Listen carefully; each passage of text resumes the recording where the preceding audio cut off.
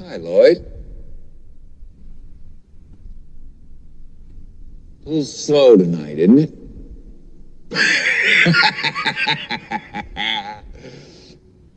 Yes, it is, Mr. Torrance. What'll it be? I'm awfully glad you asked me that, Lloyd. Because I just happen to have 2 20s and 2 10s right here in my wallet. I was afraid they were going to be there next April. So here's what. You slip me a bottle of bourbon, a little glass, and some ice. You can do that, can't you, Lloyd? You're not too busy, are you? No, sir. I'm not busy at all. Good man. You set him up and I'll knock him back, Lloyd. One by one.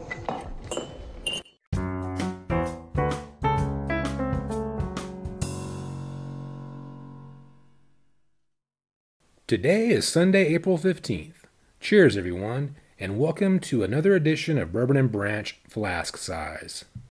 Dr. Evil, while you were frozen, we began a program to clone you. Cool. Cindy the clown! He is exactly like you in every way. Except 1/8 your size. Breathtaking. I shall call him Mini-Me. Now, please enjoy this miniaturized account of the legend behind OGD 114.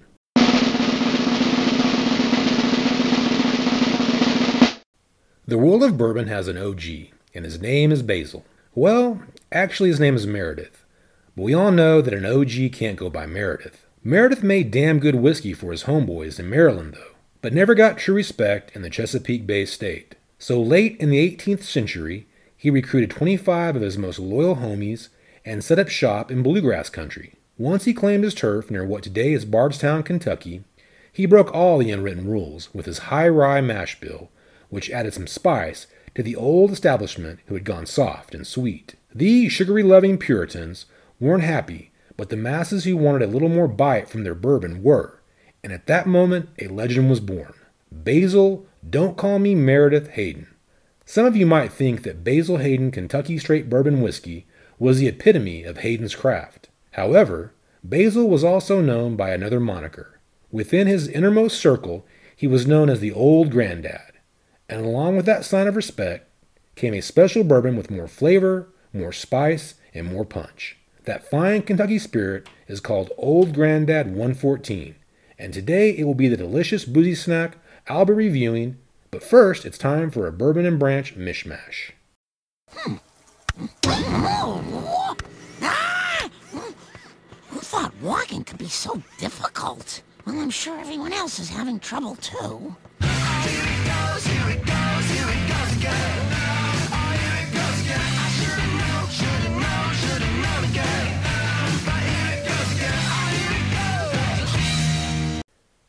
Did you know? In the Friends episode, the one with the girl from Poughkeepsie, a coworker says he will give Chandler some Basil Hayden's if he will set him up with Rachel, and Chandler has no idea what it is. The Fountains of Wayne song, Red Dragon Tattoo, from the album Utopia Parkway, features the line, "Drink down a lot of Basil Hayden, get kicked out when I can't see straight." Basil Hayden's whiskey, presumably the Old Granddad variety, first bottled in 1840, is mentioned at various times on the HBO series Deadwood as a high-class brand of bourbon served at Le Che Ami, and the preferred drink of Francis Wolcott. The Madam Joni Stubbs breaks a bottle over his head during the episode Childish Things.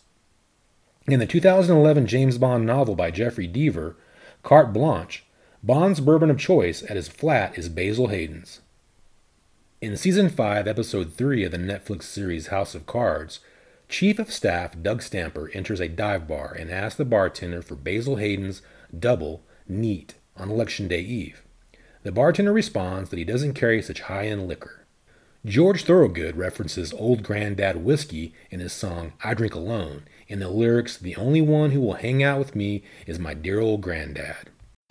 Yeah, my whole family done give up on me, and it makes me feel oh so bad. The only one who will hang out with me is my dear old granddad, and we drink alone. On that note, it's a good time to share a little something from a guy who, like me, enjoys bourbon and just happens to host a terrific travel-related podcast. So without further ado, here's Adam from the Travel Fanboy Podcast. Hello, bourbon brothers and sisters. This is Adam from the Travel Fanboy Podcast. I know you're enjoying this show as much as I am, so I'll keep it brief. If you're looking to travel for less and hear about some fun things to do in your favorite cities, then my show may be one that you enjoy. I discuss how to maximize value with travel loyalty programs, showing you how to travel better on a modest budget, and I explore great places to eat, drink, and play at popular tourist spots around the country. I hope you'll check it out and let me know what you think. Until then, thank you, Sean, and your great listeners for letting me invade your airspace just for a moment here. I'm currently enjoying a dram of High West American Prairie as I record this, so it's probably best that I get back to it. Cheers, everyone. Thank you, Adam, for being a part of Bourbon and Branch. I can't wait to sit down and discuss bourbon and travel with you, two of my favorite things. And I encourage everyone to subscribe, listen, and give a 5-star rating to the Travel Fanboy Podcast. Now back to the show. The Hayden family's first commercial distillery was created in 1840, and the whiskey has been in production since that time, despite several changes of ownership. In 1899, Old Grandad was sold to the Wathen family, whose broad interest in the whiskey business later formed the American Medicinal Spirits Company and the foundations of National Distillers Group. During Prohibition, the company produced medicinal whiskey for sick, blind, and lame patients. National Distillers had facilities in Cincinnati, Ohio, and Frankfort, Kentucky, and also produced Old Crow, Old Overholt, and Old Taylor. In 1987, National Distillers Group sold the spirits business to the Fortune Brands Holding Company, which became Beam Incorporated. Take it from me and stock up on Old Grandad 114, while it's still available and one of the best values in bourbon. About 1 year ago, Beam Suntory seriously considered discontinuing the deliciously affordable boozy snack. Shipping was even stopped for a bit because the supply was getting alarmingly low. The number crunchers couldn't conceive selling such a high-quality bourbon at still low price. Fortunately, cooler heads prevailed and shipments resumed, but all good things must come to an end, right? Don't be surprised if once again the accountants decide that the math doesn't add up and OGD 114 disappears from liquor store shelves. It's also a real possibility that this premium juice being sold at non-premium prices suddenly gets marked up to the $50 to $75 range instead of that sweet $30 a bottle spot so near and dear to all of us bargain bourbon hunters. Either way, Old Grandad 114 is one of the best bang for the buck bourbons you will find, so buy yourself a case and stash it away for a rainy day. So now that I've given everyone a Bourbon and Branch exclusive insider's tip, I'll reward myself with this week's boozy snack review. Delicious bourbon, brownest of the brown liquors. So tempting. What's that? You want me to drink you, but I'm in the middle of a trial. Excuse me.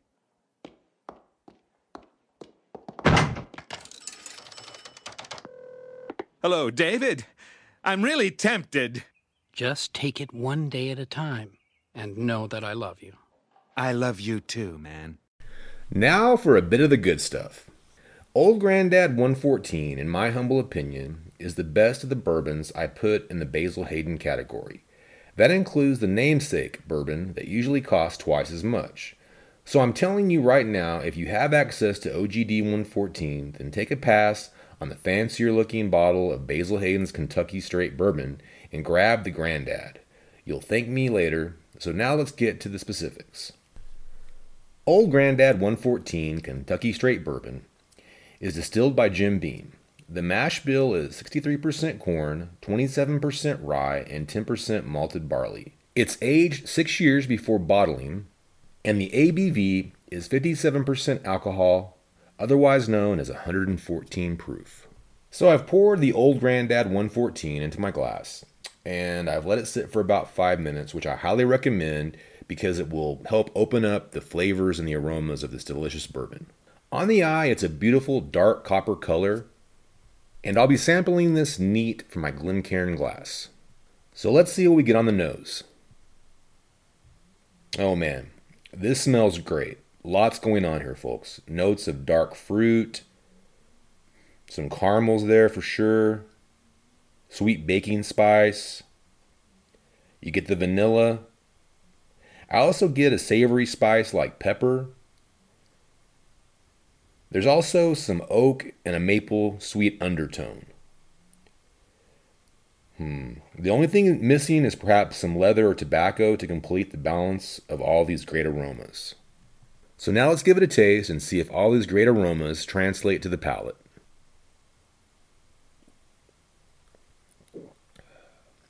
Wow. Actually, the flavor has more going on than the aroma, and it's just as pleasing. Right away, I get some oak, followed by caramel and dark cherries or other dark fruits. I'm also getting some notes of leather, a bit of hay, and then there's that pepper flavor again, that savory, sort of that heat from a white pepper. I also get the baking spices. They start to slip in and balance out the sweetness. There's also a slight but nice vanilla note. The complexity of this bourbon is wonderful. If I didn't know this was a $25 to $30 bottle of bourbon, I would swear this was something you got high end at around $75 to $100. That's how complex and tasty it is.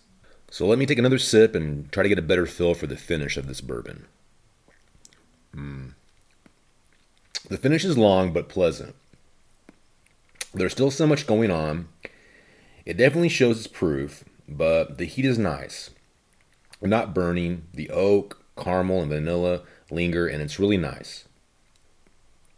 The balance in the body, the balanced body and feel of the bourbon, the nose and the flavor are almost but not quite in sync. It's not an issue because the taste is so good. It's got a nice finish that rounds it out. I'd say it's full-bodied but not syrupy, and a warm, not burning mouthfeel round out this rich, tasty bourbon. I really, really, really enjoy OGD 114. Overall, I'd say OGD 114 is splendid, and if the nose and taste were in complete symmetry, it could easily fetch, like I said, $75, $100 a bottle. Nonetheless, don't let that minor detail keep you away from one of the best bargains in all of bourbon. So let's finish up the Boozy Snack review with some grades.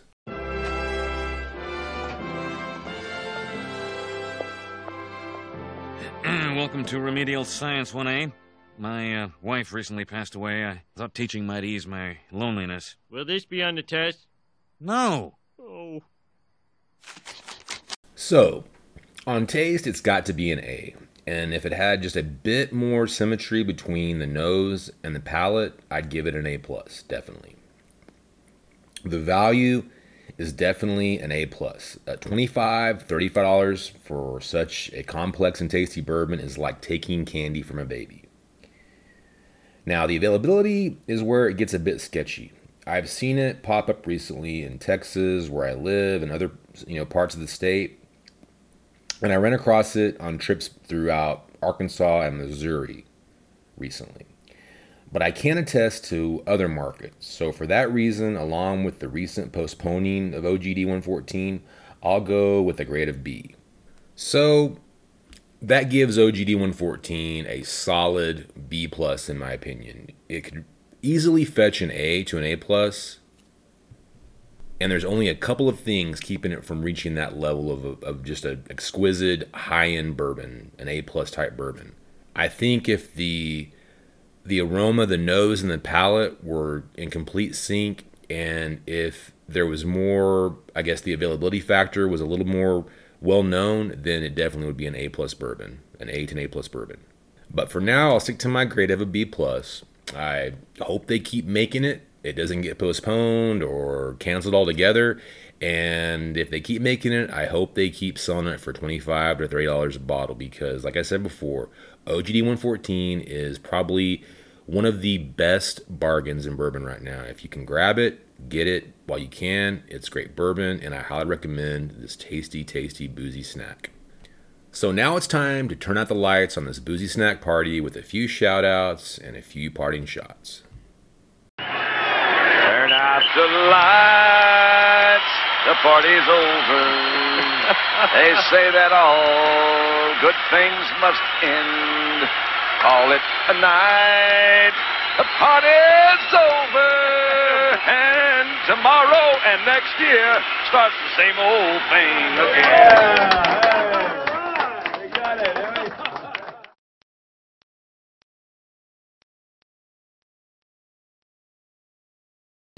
As always, I'll finish with a little love for some of my fellow podcasters who inspire me on this fantastic boozy voyage.